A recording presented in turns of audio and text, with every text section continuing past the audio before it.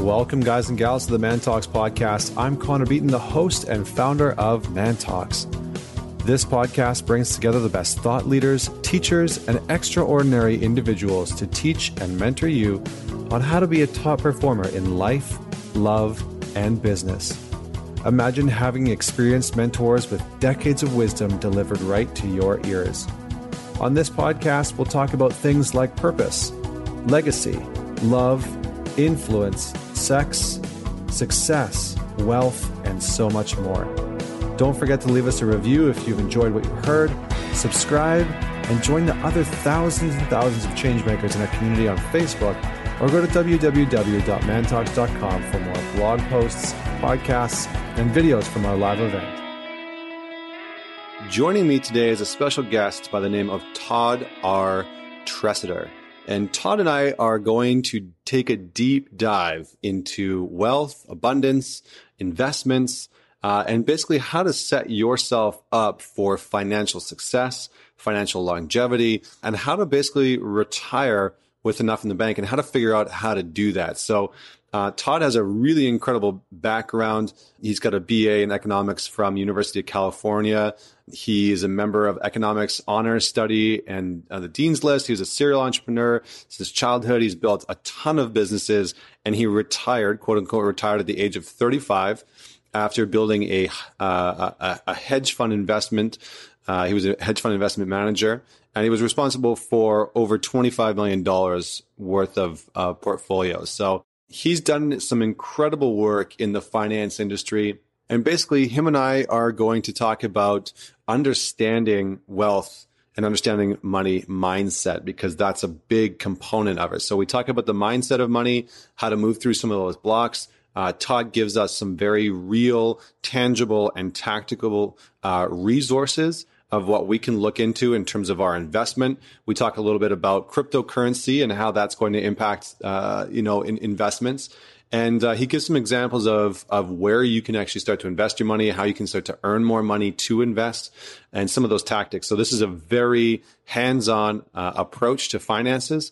And I hope that you've got a pen and paper handy, because even I found myself sitting there being like, okay, what was that? Was that term? What is he talking about? And really wanting to write some of the things down, because some of the stuff that he talks about, S&P index funds, where we can put our money for the highest rate of return. There's some really, really great insights. So I hope you are ready. And without any other further ado, I would like to welcome on Todd Tresidder. All right. Thanks for having me on the show, Connor. Awesome. So let's just dive right in. I'm really excited to have this conversation with you today about, wealth and generating wealth and what that looks like. But first, I want to start off with the question. Are you ready? I'm ready. All right. So It sounds serious. I know it sounds really serious. I know, but tell me and the audience. Tell me about your sex life, Todd. yeah. Tell me about your weirdest, kinkiest Tell me about story, your Todd. affairs. Now that I've said that we're going to talk about wealth, we're actually going to talk about abundance in relationships. Tell the listeners a story about a defining moment that has made you who you are today. Right. So I teach financial independence, advanced strategies in retirement planning, wealth building. And so defining moment that led to that was I was finishing up my degree down at UCLA. My degree is from UC Davis, University of California, Davis, but I finished up down at UCLA because I had a bunch of buddies down there and we were having a great time partying down in Hollywood and all that. And so I was just getting some final credits to round out. And I remember I was riding my bike through Santa Monica Park, which is just, if you don't know it, it's been in many, many films. It's this stunning location right on the bluffs overlooking the Pacific Ocean at the tip of Santa Monica. Absolutely beautiful. And it's a place where the homeless hang out, right? Because there's all these benches and shaded areas and it's gorgeous. I mean, gosh, whether you're rich or you're homeless, it's one of the most beautiful places on the earth you could hang out, right? And so the homeless live there on the benches and in the park and on the grass. And then they have like all these food trucks that come by that feed them and health trucks that come by that serve them and all this stuff. And I was riding my bike down. I was going to get on the area along the beach and cruise down along the beach. And it dawned on me because I had all these friends graduating from college, right? Because I was just getting extra units. And I realized, wow, these homeless people have more freedom than my friends who are graduating from college. Like my friends that were graduating, they were going off to Cubicle Nation and they were working, 60, 80-hour weeks, and they might get, a little bit of time in the evening or on one day on the weekend to do their laundry. But then I was looking at these guys just relaxing. And if these guys got foul weather, they just go to the library and all the services go to the library to serve them there. And I was just like, man, so I didn't want to be a bum, but I looked at it and I said, I don't want to suck up to the man, and I don't want to get stuck in this treadmill lifestyle that I see all my friends coming out of college doing. And so I decided then and there that if I was going to lead a financial life, which I do, if I was going to have to lead a financial life and I wasn't born with a silver spoon in my mouth, then I may as well design my life to result in financial independence. Now, that doesn't sound revolutionary or like a defining moment in your life, but if you actually take it to heart, it is.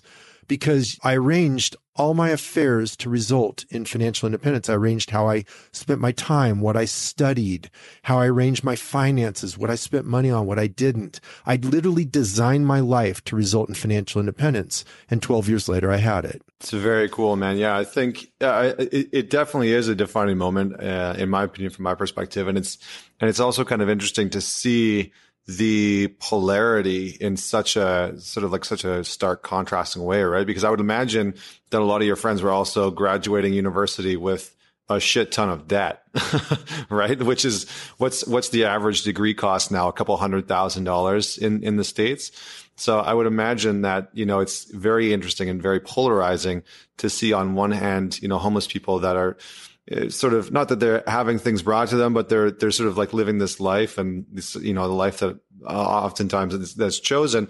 And then you have these guys that are going to go off to what you call Cubicle Nation, which I think is great. So yeah, funny, they come back and sure, they have a nice apartment, and they come back in their flashy car, their BMW or their Porsche, and they're wearing cool clothes. But if you look at what they actually do with their day, they're stuck in Cubicle Nation, and they've got pressures from their job and all these things.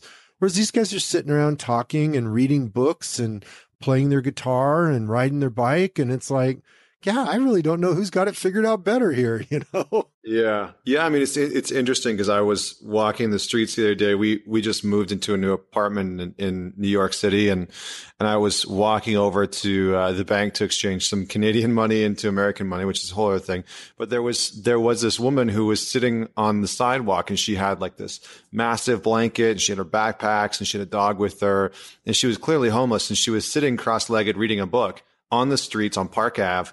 And there's chaos all around her, right? There's just like thousands of people walking everywhere. And as I was walking by, I looked over and she looked at me and she smiled, and she was just chilling there reading a book. And she seemed so peaceful. And I kind of got like 5 steps, 6 steps past her. And then I stopped and I turned around, and I was, obviously I was going to give her a couple of bucks and whatnot. And I did. And I said, what are you doing out here? Why did you choose the streets? It's like, you could be anywhere. Why did you choose New York? And she was like, yeah, it's just, I like this lifestyle. I like watching people. I don't need much. I think that oftentimes people are doing too much in their lives and sacrificing too much of themselves in order to have all these material things. And we ended up having this like 5 to 10 minute dialogue about why she chose to be living where she's living. And I thought it was so interesting that, here's somebody who kind of just has this complete freedom of choice, whether or not that's right or wrong, whether or not that's whether she's like really happy with it or not is maybe not, not the point. That it's not irrelevant, but I thought it was really interesting to see somebody living that life that they've chosen. Yeah, so best $2 you ever spent for a cool conversation, huh? Yeah. I was really fascinated. And I think for me, and it's kind of funny that we're having this conversation today when I just had that experience yesterday. But I think that for me, it really started to shift my perception of what wealth is, because we often look at wealth from strictly a money standpoint. And that's a big component of what you and I are going to dive into today. But I would love for you to just sort of unpack and maybe define some of the parameters of what wealth means to you, and what you've seen really successful people, how they maybe think about wealth differently. Well, first of all, nobody wants more money, right? What you want is what you think money will buy you, right? And so first of all, let's define financial freedom. Financial freedom is cash flow from your investments exceeding your lifestyle expenses. right? So when you reach a point where your assets pay you more than it costs for you to live the lifestyle that you choose, then at that point, you're financially independent in perpetuity. So you comfortable with that definition? All right. Mm-hmm. And so wealth is different though. Okay. So that's financial independence. That's strictly a financial equation. Wealth is different. Wealth is because you can be wealthy and you can be free long before you're financially independent. That's something a lot of people collapse and confuse. And so wealthy in my mind is you have the money you need to do what you choose to do with your life. And that kind of ties into our earlier conversation, but you can connect it more to, everybody listening and a life beyond just being a street person.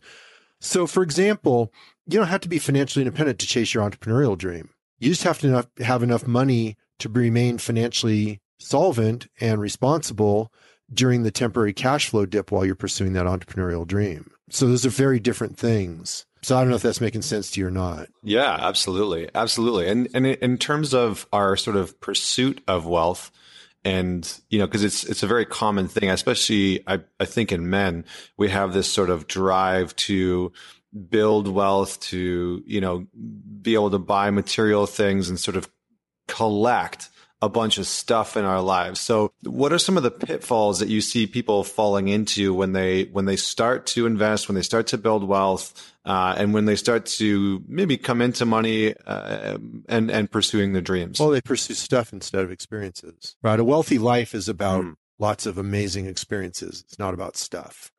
So the research is conclusive on this. There's been a lot of research studies on the connection between happiness and money. And once you get beyond abject poverty, there's not a huge relationship between having more money and having more happiness. So there's kind of this medium where you have the money you have. It goes back to my definition of wealth. You have the money you need to do what you want to do. So you're not having to order from the right side of the menu of life. You're not having to be limited by money. And yet it doesn't take that much more to have pretty much all you want in life. So using US standards as an example, there's a number in, I don't know what the number is. It depends on the area that you live. Like, so New York City is going to be very different from Kansas City, Missouri. It's because they have different lifestyle costs, but there's some number, 20,000, 50,000, whatever the number is, where you're outside of abject poverty. You've got a comfortable bed, you've got healthy food, you got clean water, and you got a shelter and utilities and that kind of thing. And then there's a level where you can live comfortably and pursue whatever you want. Maybe that's 100 or 150,000 a year. And so in between there, much beyond that, you don't have dramatic improvements in lifestyle. You can increase luxury, but it's not a material change in your happiness or a big change. And much below that number, then you have a significant drop in lifestyle. And so there's kind of this sweet spot range where you can have pretty much what you want and do pretty much what you want with your life. And so that is where you hit that wealth point, that freedom point to create what you want to create with your life. And that's where real wealth comes from, is when you use the money to create what you want to create with your life. It's not about going out and getting the latest model Mercedes-Benz, not picking on Mercedes. It's a perfectly fine car. You could substitute the word Tesla in there if you wanted, or whatever happens to be the transportation du jour, luxury transportation du jour. But anyway, it's not about pursuing that luxury. It's about pursuing quality of life. It's about pursuing the adventure of life, embracing the adventure of life, and becoming the best version of yourself you can become through what you do with your life. Interesting. So interesting, man. So, it sounds like a huge component of us attaining the sort of definition of wealth, or in this case, freedom that we're actually seeking, really is reliant on our mindset. It sounds like a lot of what you talk about and teach is not only the sort of like logistics of finances and wealth, but also maybe the mindset that it goes into that. Well, you're close. It's both, right? So there's the science of finance, which you have to honor. It's all governed by mathematics and it's inviolable. And then you've got the personal side, because we're not just computers, right? So you got the personal side and how we relate to money and how we relate to our lives. So you have to have both. So I actually have a course series I teach called 7 Steps to 7 Figures. And where that came from is over the 2 decades that I've been coaching people, or a decade and a half, I guess. Let me think. No, it's 2 decades. 2 decades that I've been coaching people. Clients pretty much showed me that there's 7 steps to the wealth building process. And the thing about them that's unique about the way I teach it is that they're paired. So you've got a financial step paired with a personal side. So for example, step one is your financial foundation.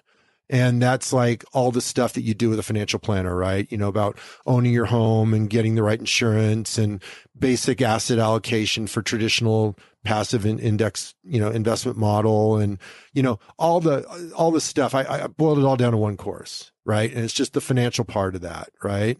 And then on the personal side is the habits and attitudes that lead to wealth. That was step two. So they're paired. Step one and step two form the foundation of your wealth. Right? Because if you have the wrong habits and attitudes, you're not going to get wealthy. It's just not going to work.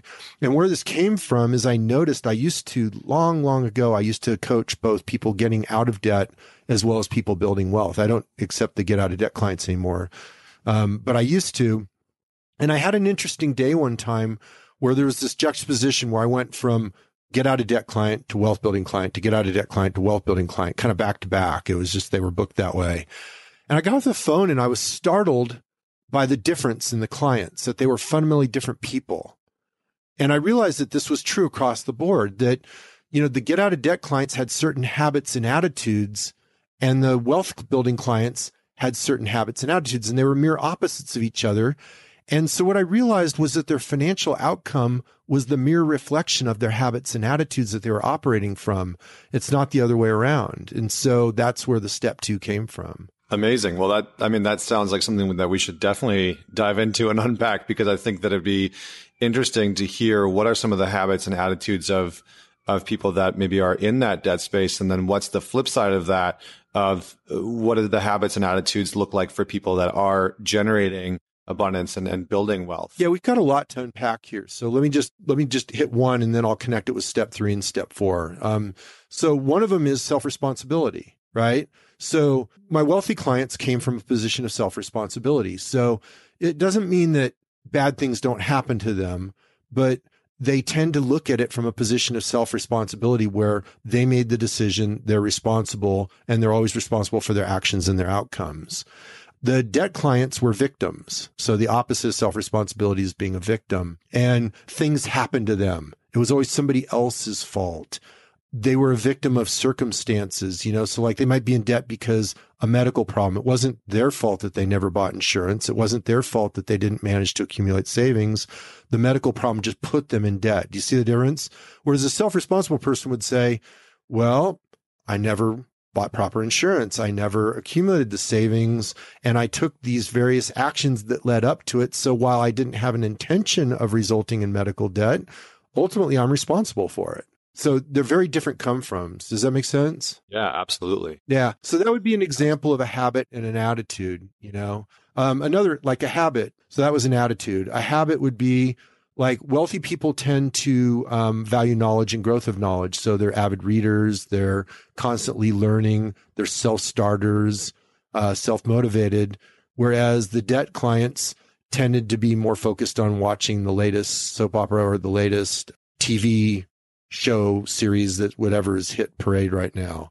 And that's a gross generalization, but the idea being that one is constantly improving themselves, and that has a compound effect on who you become, whereas the other is not doing that. And so that's a habit, because the compound effect of constantly growing yourself, constantly improving your knowledge has such a large impact on your worth in society, what you can contribute, and how that's valued in society, and it ultimately reflects itself financially. That's amazing.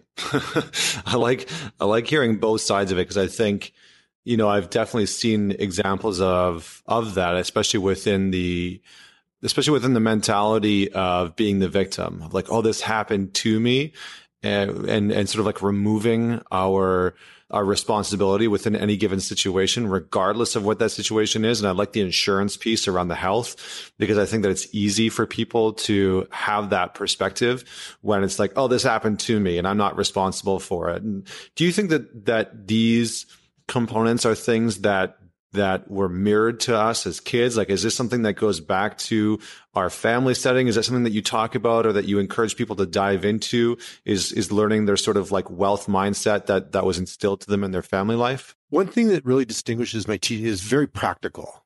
It's very practical. So I do have a process. It's in step 4 on how you take massive action, because those personal beliefs can be obstacles to taking massive action. We'll get there in a second. So I do have a process I take people through when relevant as a coaching client. But in general, I don't try to unpack it. So let me give you an example. So like when I'm coaching a client, I'm known for getting them right into action. Now, a lot of coaches, they'll sit there and and I'm not soliciting coaching, by the way. I'm sold out. I haven't accepted new clients for years, right? So I'm just giving an example here. So when I work with a client, I take them right to action. Why do I do that? Because words and actions are very different things. People will say all they want, but there's a great saying, which is judged by results, often harsh, always fair. You always know the truth based on the results that are produced. And that connects back to self-responsibility. And so I like the contradiction between the two, what people say and what they do. So I take people straight into action, and from action we learn. You can intellectualize stuff all you want, but your learning won't be nearly as dramatic if you go to action. Now, with that said, you always want to be careful with your risk management. And this is a principle in wealth building that goes to the root of how wealth compounds, which is the expectancy equation, right? Which is probability times payoff. Now, most people think in terms of probability, but wealth actually compounds due to expectancy, not probability. And this is deceptive to most people because large negative payoffs have disproportionate impact on results. And that's where risk management kicks in. Risk management is how you control large negative payoffs, and it's how you tilt the payoff portion of the equation to produce consistent wealth growth. So it would be a whole conversation itself, but I just wanted to touch on the essential importance of risk management in wealth growth. It's how you make higher highs and higher lows and consistently compound and grow your wealth. And one of the hallmarks of people who are very good at this game is they understand the principles of expectancy analysis and the role that risk management plays in managing your positive expectancy and producing a positive expectancy versus kind of amateurs where, the first word out of their mouth is not risk management. Like that's part of my due diligence process I teach for analyzing investment managers. Good investment managers, the first focus is risk management, because the essence of investing is you're putting capital at risk into an unknowable future. And so when you do that, how do you produce a positive outcome? And if anybody thinks they're going to do it without a focus on risk management, they're self-deluded or a liar. Yeah, I like that. I like that approach, because I think you're right. Risk management should be at the very forefront. So what are some of the things that people need to know? Because I think that a lot of people, when it comes to finances, are essentially amateurs. I would consider myself, albeit researched and studied. I'm still 110% an amateur in many ways. And that's after interviewing and speaking with people who are very fluid in this field. So let's touch on risk management a little bit. And if you can just give some insight into what do people need to know, maybe at a basic level, about risk management when they're looking at their investments, when they're looking at their savings. And let's just start there. Well, let's just look at it from a math standpoint, okay? Because all this stuff is, provable mathematically. It's not just Todd's opinion. I'm not just out here pontificating. This stuff's all proven mathematically, and you can prove it by looking at the research and showing how people build wealth and how all this works. So anyway, the risk management side, let's just do it from the math standpoint, make it easy. Gains and losses are asymmetric. And what that means is that, let's say, you start with $100 and you lose 10%. So now you're down to 90, right? How much do you have to make to get back to even? $10. Yeah, $10, but in a percentage relationship, it's 11.1%, right? So it's just slightly asymmetric. A 10% loss equals an 11.1% gain to get back to even. And so then you start going down through the roll here. So 25% loss equals what percentage to get back to even? And sorry, this wasn't meant to be a math test. If you want me to just throw the numbers out, I will. If you want to play with me, toss them out there, Todd. Just toss them out there. I was not a math major. Okay, so 25% loss equals 33% gain to get back to even. 50% loss equals 100% gain to get back to even. 90% loss equals 900%. I'm sorry, 90% loss equals 900% gain to get back to even. And so what you should notice is that the gains and losses to get back to even are asymmetric. So small increases in the amount of loss results in geometric increases in the amount of gain to get back to even. And so mathematically, what that implies is controlling losses is essential to your compound return equation, because we're not just talking about getting back to even in real life. Right? Because in real life, you've got other factors in here. You've got expenses, right? So let's say that you're trying to live off your wealth, which anybody who wants financial independence, one of their goals is to live off wealth. So you've got what's known in the industry as a safe withdrawal rate, right? So let's say you're pulling, just to use a number, I'm not saying it's right or wrong. Let's just say you're pulling 4%. And let's use a real life example of like the 2000 top in the stock market. So let's say you have like a 50% drawdown in your portfolio, but then you also are drawing 4%. Let's say it takes till 2012 for the markets to get back to even. Again, these are all pretty close, accurate reality numbers. It's 12 years. So before you even adjust for volatility, that 4% spending rolls out to, 50, 60% compound loss. And so the point is the market may come back to even, which is what, all the buy and hold advocates will always tell you, right? The market always comes back. So the market may come back to even, but your portfolio may not.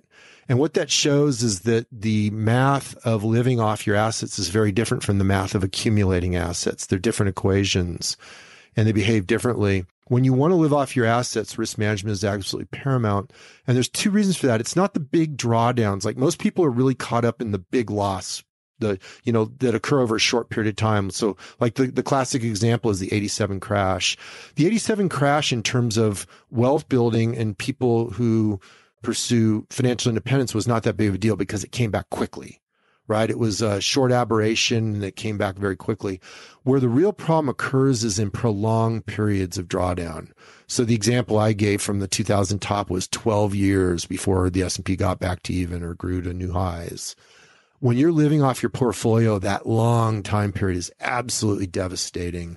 And that's why risk management is critical. You can't go prolonged periods without new gains. You have to learn how to produce more consistent gains in your wealth in order to live off your wealth. And again, all this is ruled by mathematics. It's just not my opinion. I actually stumbled into it the hard way because I was well versed in, traditional financial planning when I quote unquote retired.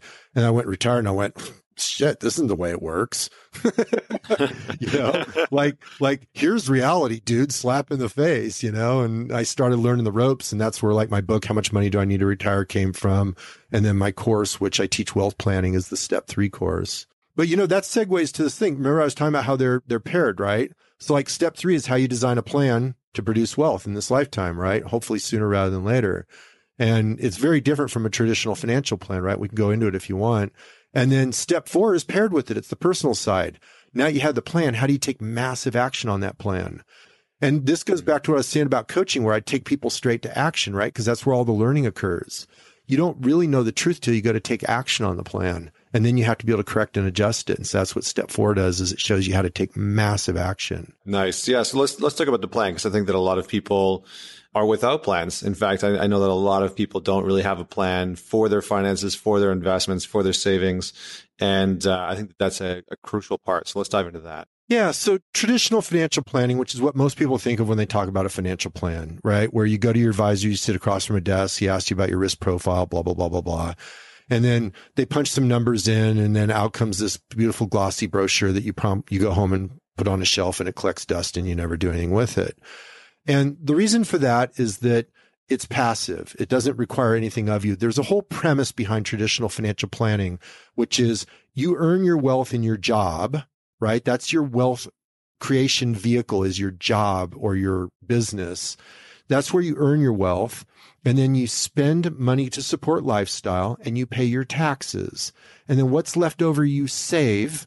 And then that savings is what accumulates into your wealth via this magical asset allocation formula that your financial advisor is privy to, that you don't know anything about. And that's how it goes. And so eventually you reach old age and you have this, at the end of the rainbow is this wealth, right? If you follow the traditional plan. Now, there's a couple problems with that. There's absolutely no process in life that is optimized through the passive approach, right? Whether it's your career, your health, your relationships. You can't name any major thing in life that's optimized through the passive approach, and building wealth is no different. But that's exactly what's being prescribed. The other problem too is it's limited to the assets that a traditional financial planner can sell you, which is what I call paper assets, so stocks, bonds, mutual funds, ETFs, that kind of thing. And in fact, there's actually 3 different asset classes you can work with in your wealth plan. You've got the traditional paper assets, which we already referred to, but you've also got business entrepreneurship, which you and I both participate in, as well as direct ownership of real estate. And they're all viable assets for your wealth plan. And the unique thing that you want to understand about wealth planning done right, and this is what I teach in this course, is that you got to look at the individual characteristics of each of those asset classes. And then you have to look at the skills, resources, and goals you bring to the wealth planning equation, and you have to match them. It's almost like Velcro, where the assets and the strategies you use in those assets act like the hooks, right? And then your needs, your resources, your skills, your goals act like the loops. And wealth planning done right is where you connect the strategies with your needs, goals, and resources and put it together into a single wealth plan. And that's how you get the high probability creation of wealth. It's very different from traditional planning. Yeah, I was going to say, and so is one of our goals then to aim to be able to invest in all three in terms of business and entrepreneurship, the paper assets, and real estate? Like, is that something that... It's a great question. Sort of... Usually, most wealth plans are 2, some are 3, right? So you'll usually, because there's a principle of diversification, which is valid. And so you'll typically want to diversify across 2 different asset classes in your wealth plan. And there's a lot of different ways to structure wealth plans. We can go through a couple samples if you want or whatever, but all 3 may be a bit much for a lot of people. You don't want to overwhelm people. The key point is to find a starting point that makes sense for your situation, your life, and get started, get into action, just as we've said a couple of times in this interview. And then you can add the other layers later on. And the access point, like the starting point for people, do you recommend usually that they start in an area that they are somewhat knowledgeable about, that they're already invested in? Like, where do you usually recommend or see as the strongest starting point for people? Actually, I have them choose their starting point. What I do is I educate them on the characteristics of the various assets. I educate them on how to connect them. And then from that, people naturally choose their starting point. I don't pick it because, again, the course is designed so that it works for anybody taking the course. And it's taken me, years to figure that out through coaching about how you structure it so people can find their way through it without me doing it for them. So I don't actually choose the starting point, the client does. Nice. Yeah, because I would imagine that, it seems like most financial planners, when you go in and sit down with them, at least my experience, and when I've talked to, a lot of my friends about their experiences, is just them going in, sitting down with somebody and really getting prescribed something that they, quote unquote, should invest in. And that's almost never engaging because it's, we're talking about our personal wealth and there should be some sort of aspect of us being engaged. I've noticed that with myself. The more that I've, got into some of these subjects like, stocks and bonds and investing and even cryptocurrency to a certain degree, the more that I've gotten myself into it, even as scary and terrifying as it was in the very beginning, because I didn't know shit, so when you don't know anything, it can seem overwhelming because there's so much information out there.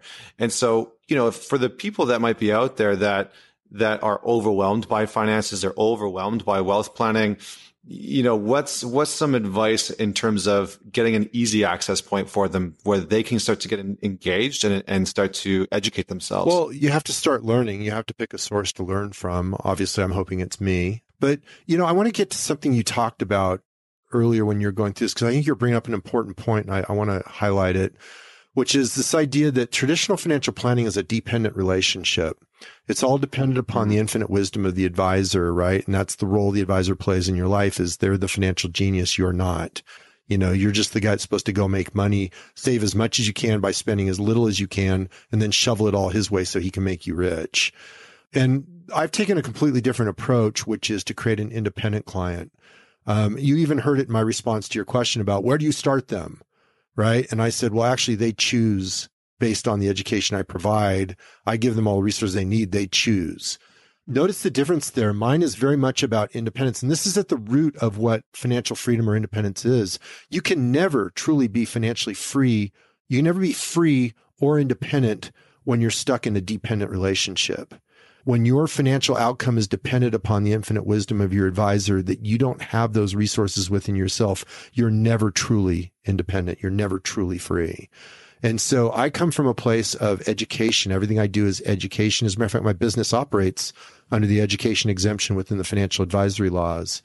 So you'll never see me make a stock recommendation. I don't sell investments. I have none of those conflicts of interest. It's all about educating independent clients so that they can make their own decisions. And that's just, it works. So you act more like a fiduciary in a lot of ways. Well, no, technically not. Well, technically a fiduciary is putting the client's needs ahead of their own. I'm not even in that role, right? Because my needs aren't even part of it. I'm an educator, right? So it's not like I'm selling anything where my needs get in conflict with the client. The conflict doesn't even exist to begin with. Fiduciary laws exist to deal with conflicts of interest. I don't have the conflicts of interest to begin with. I sell education. People either get value from the education they bought and they buy more, or they didn't and they don't, I like that. So it's a really straight up equation. There's no conflict of interest. And that's why like the marketing on the website, it's all content marketing, right? So it's just walking the talk. It's all, I deliver education. People either get value from it and take the next step or they don't. It's good. So let's talk a little bit about where people can start to look to invest their money, because I think that in terms of wealth building, you've talked about real estate, you've talked about business entrepreneurship and reinvesting back into that. And then you've talked about paper wealth, things like stocks, S&P index funds, bonds, mutual funds, 401ks if you're in the States, and RRSPs if you're in Canada. Where do you recommend people sort of start to look? Because I think that this is something where a lot of people are like, well, if I go look at stocks, there's a whole bunch of information I need to know about there. If I go look at, my 401k or RRSPs, there's a whole bunch of information I need to know there.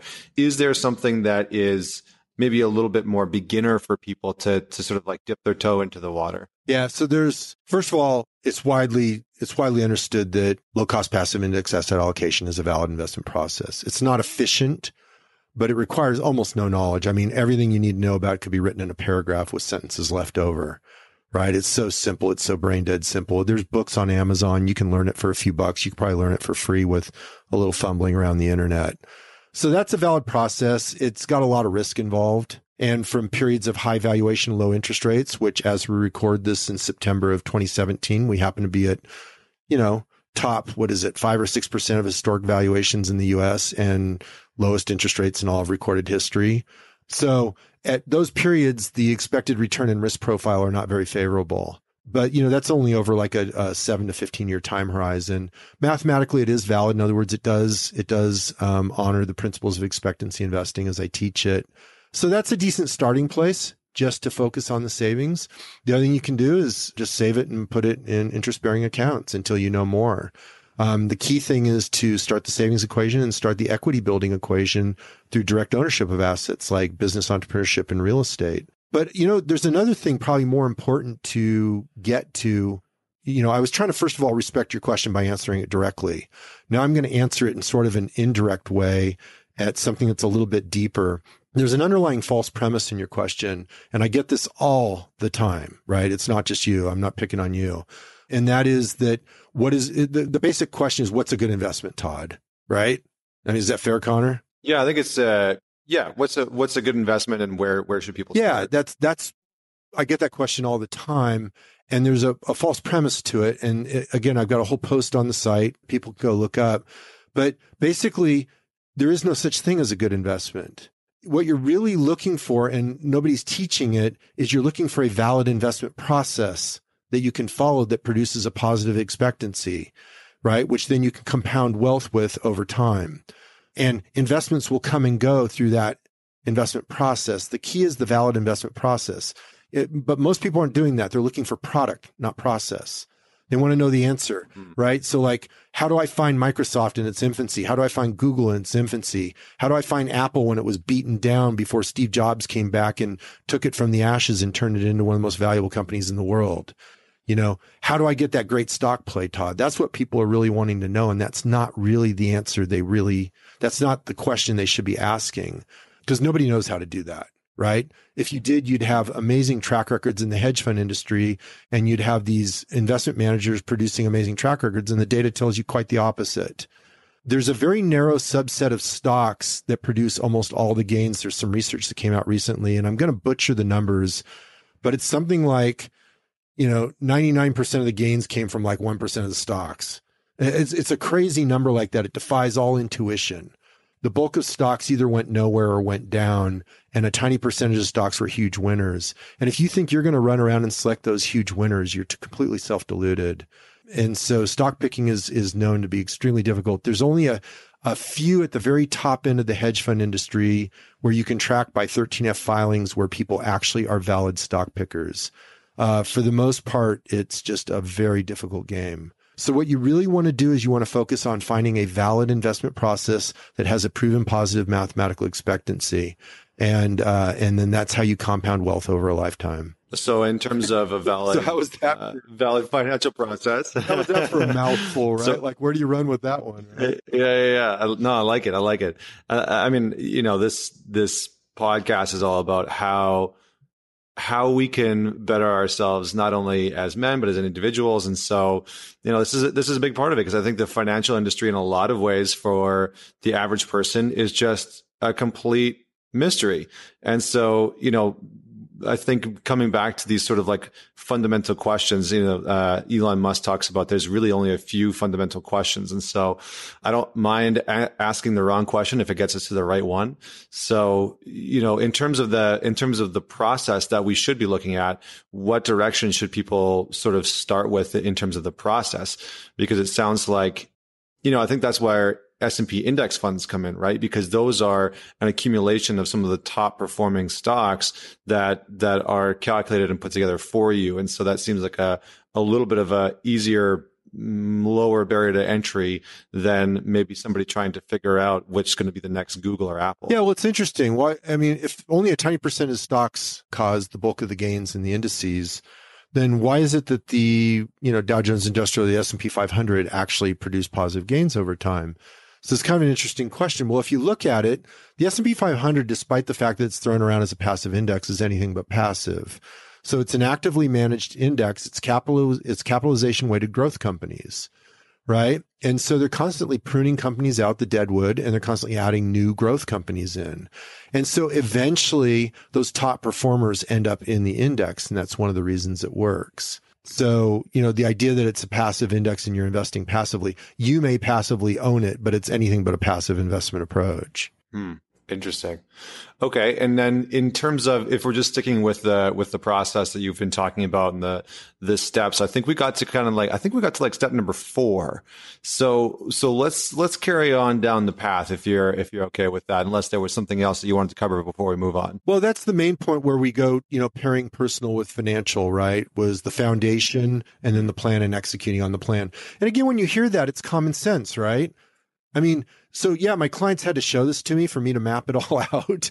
But when you hear it and you hear how it's put together, it's really obvious, right? I mean, is it any different from success in any other field where you're going to get the foundation right? You're going to get the financial foundation right. The height of a building, let's just go into architecture and buildings. The height of a building is determined by the depth and strength of its foundation, right? So isn't that essentially what I'm doing? I'm saying if you're going to build this nice tall skyscraper of wealth, you've got to get your foundation right. Right? So you start with your financial foundation, step 1, and then you get your personal foundation correct. Because believe me, if you get your personal foundation screwed up, you'll screw it up financially as well. Right? Because one reflects the other, which is what we were talking about earlier. And then you go into the plan, right? So, are you going to go build a house without a blueprint, without a plan that shows you the structure and how you put the thing together? Of course not, right? You get a haphazard result. Well, it's the same thing with structuring your wealth. You have to have a structured plan that shows you the efficient path, and it converts it down to daily and weekly and monthly actions so you know exactly what you should be doing at each step and how it all pieces together to form this perfectly designed building called your wealth, right? And so then we go into step 4, which is, now you have the plan, you have to take massive action. Right? So isn't that like the skills of the carpenter? What good is this blueprint if you don't have the resources, tools, and the action to convert it into an actual building? Fair enough, right? It's just really intuitively obvious once you see how it's put together. Step 5 is where we start to depart, because step 5 goes in the investing part. Step 5 is a special form of investing I teach called expectancy investing. And it's all the stuff I developed back when I ran a hedge fund. So that's where I cut my teeth financially, was I ran a hedge fund. I developed a quant hedge fund. I was one of the founders of it back in the day. We sold it back in 97. That's when I became a financial educator. So that stuff that I developed back then, I still use to manage my money to this day. And that's what I teach in the step 5 course. And then step 6 is not fully developed. It's investment strategies relevant for the wealthy. In other words, what happens once you become financially independent is you're not so much focused on growth as you are on converting it to income, and you're focused on wealth preservation. And so the relevant strategies change. So step 5 is about the growth stage, whereas step 6 is about what happens once you're already wealthy. And then step 7 brings it full circle. It basically says, now you're wealthy, so what? And it goes back to where we started this conversation, which is nobody wants more money. They want what they think money will bring them, or what money will buy them. And the underlying value that almost everybody brings to this equation that cares enough to do something about becoming financially independent is they have a high value on freedom. And so you don't have to be rich to have freedom. And that comes back to where we started the conversation, which is what is wealth and what do you do with wealth? And so that's what I explore in step 7 is this whole idea of personal freedom and living a personally free life. And so like in the wealth planning course, there's a piece that connects that where I teach about what I call the new retirement. Retirement planning is very daunting because it, prescribes you to save millions of dollars under traditional models and all these things. And it's like this huge mountain that people have to climb, and it's very difficult. But there's a concept called the new retirement where you structure your life totally different, where you get your financial house in order, like we've been talking about, and you acquire a base of assets. And then you go into what we call the fulfillment stage of your career, which is focused on fulfillment, not wealth building. And then in that, you only have to make enough money to support the basic expenses. In the background, your wealth compounds for that day when you're infirm and you can't pay your own bills. So it's a very different approach to financial planning that can get you to the freedom stage and the wealthy life stage much quicker. Nice. Yeah. I mean, you've got a little ebook called How Much Money Do I Need to Retire? And I think that that's a big piece that a lot of people, like I said, our podcast is predominantly men and women who are in their early to mid 30s who are, a lot of them are really starting to look at what does this look like in my life? How am I going to build a retirement? And, there's people out there like Tim Ferriss who preach, the new rich or something like that. I can't remember what he calls it. I think it's the new rich back in the 4-hour work week, how a lot of people are just looking to make monthly income over, sort of stockpiling this massive amount of wealth and trying to retire early. And so our generation has started to shift a little bit and look at what does wealth mean? How do I acquire it? That just so we put it down, I don't call it the new rich. I call it the cash flow based model. Right. So what I do in that book is I go through 3 different models. I go through the traditional model, which is an asset-based model, which is the premise of the question. How much money do I need to retire? Right. People are basically asking, how big of a nest egg do I have to accumulate? And then I go through 2 other models. I go through the lifestyle model, which is there's a group out there called the FIRE bloggers, or Financial Independence Retire Early bloggers. And they tend to go towards the extreme frugality side. But there's ways, basically the concept is the rule of 300, which is for every 1,000 that you want to spend per month, it requires anywhere from about $300,000 to $400,000 in assets to support. And so you start looking at lifestyle adjustments and really creatively planning your lifestyle to reach the goal much earlier than old. So that's model 2. And then model 3 is the cash flow based model. Now, the cash flow based model is really powerful because it doesn't require any of the arcane assumptions of traditional retirement planning. I mean, when you think about retirement planning, I was amazed because in the hedge fund, I was a quant investor. I developed quantitative models for risk management and statistical market timing. And so I had to learn a thing about what makes a valid model versus, what's robust and what's going to break down in real time. And I was shocked when I went in and looked at traditional retirement planning because it's making like every mistake in the book. Let's just look at the assumptions required when you go to a retirement calculator. You're supposed to estimate your life expectancy. Now, that's an absurdity, right? That works for the IRS and that works for insurance companies where they have an actuarial reality, right? They have a large sample size. But for you and me, it's a binary result, right? We get one death and it can come randomly, right? I mean, I could die shortly after, I could die in the middle of this podcast, right? Or I could die 40 years from now. They're both, one is more likely than the other. And so, for you to estimate the life expectancy of you and your spouse as part of your retirement plan is an absolute absurdity. It can't be done. And then here's another one you're supposed to do. You're supposed to estimate inflation. And let's say you're just doing your retirement plan. You say your group is 30s, 40s, that kind of thing. So you're going to estimate inflation for 40 to 60 years, right? I mean, that's a laughable joke when you think about it, because The economists who spent their entire career studying inflation can't even get it right 1 year into the future. And you're supposed to estimate it 50 years into the future? It's an absurdity. It's impossible. There's so many variables that go into inflation. There's so much that's going to change between now and 50 years from now that the chances of your guess at inflation even coming anywhere close to reality is pure random luck. And yet that number is a key number in retirement planning, because that's what I call one of the compound numbers.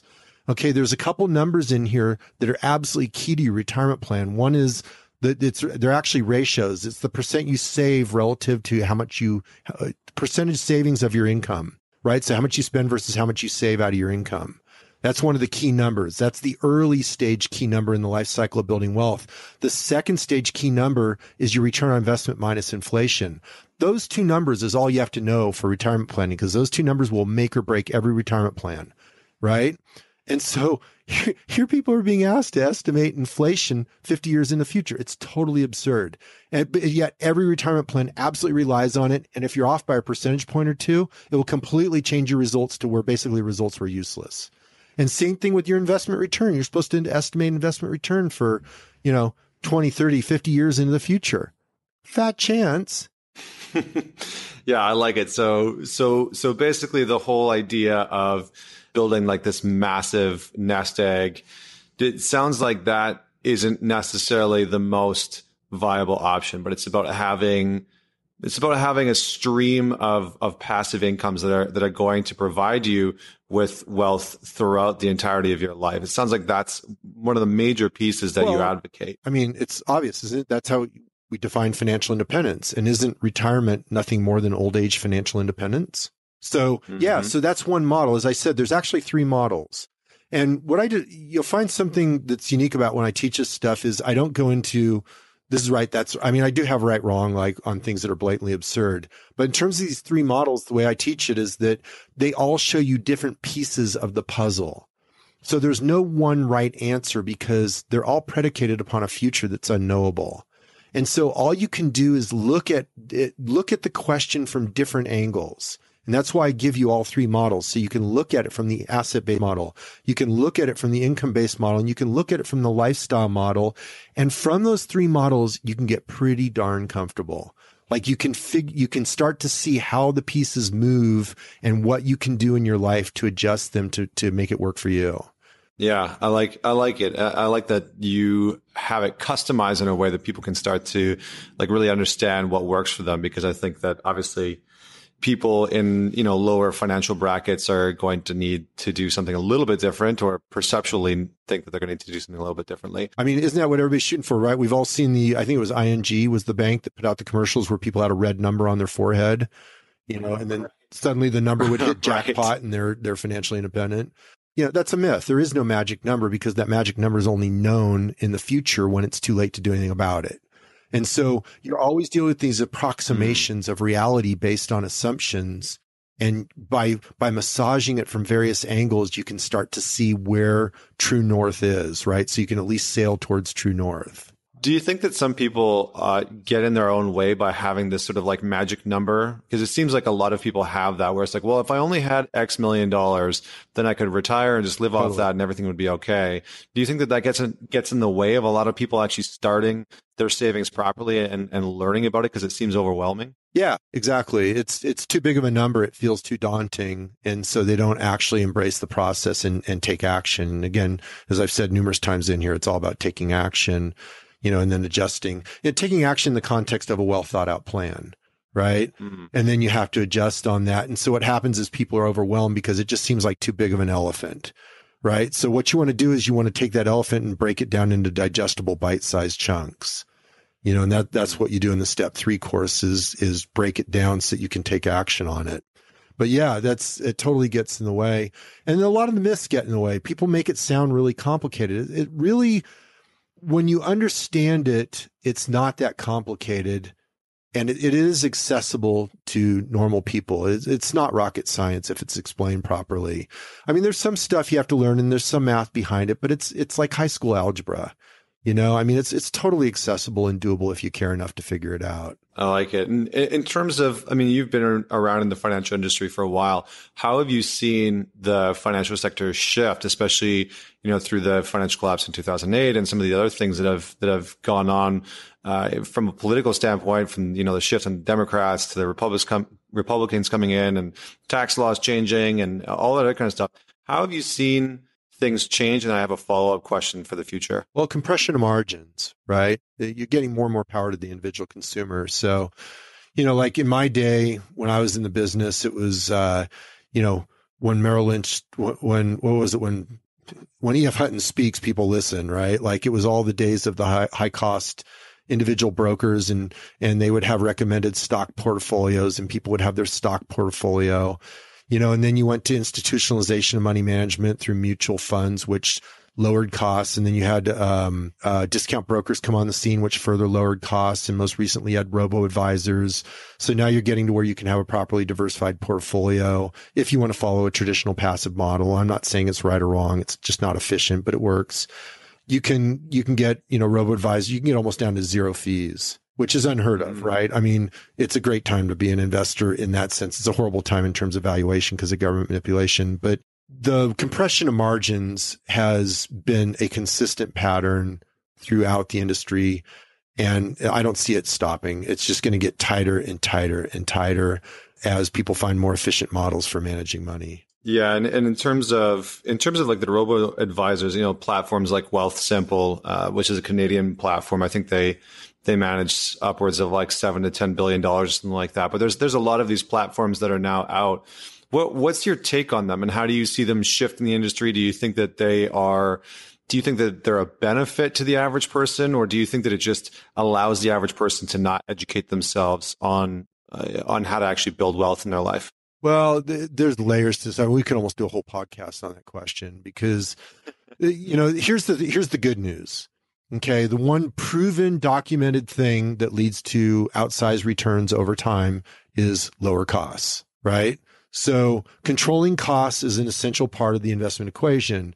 Now, robo-advisors don't own that space, right? That space was pioneered by Vanguard long before, of which Vanguard has the largest robo-advisor in the industry. So, controlling costs is completely valid. Okay. And that's kind of the premise of passive, low cost passive index investing is it's the low cost alternative. That's why it works. Okay. Because basically what happens is active investing has a hard time, producing results in excess of costs. Those costs are a huge, problem. Now, with that said, does robo-advisors, passive investing in itself is what I will call the flavor of the day. And this is going to cause all kinds of people to get really mad, but I'll stand by it. If you want documented proof, just go look at and research. There's a book. It's free online because it's out of copyright. It was a bestseller in 1935. It's called Your Battle for Investment Survival by Gerald Loeb. That's Loeb.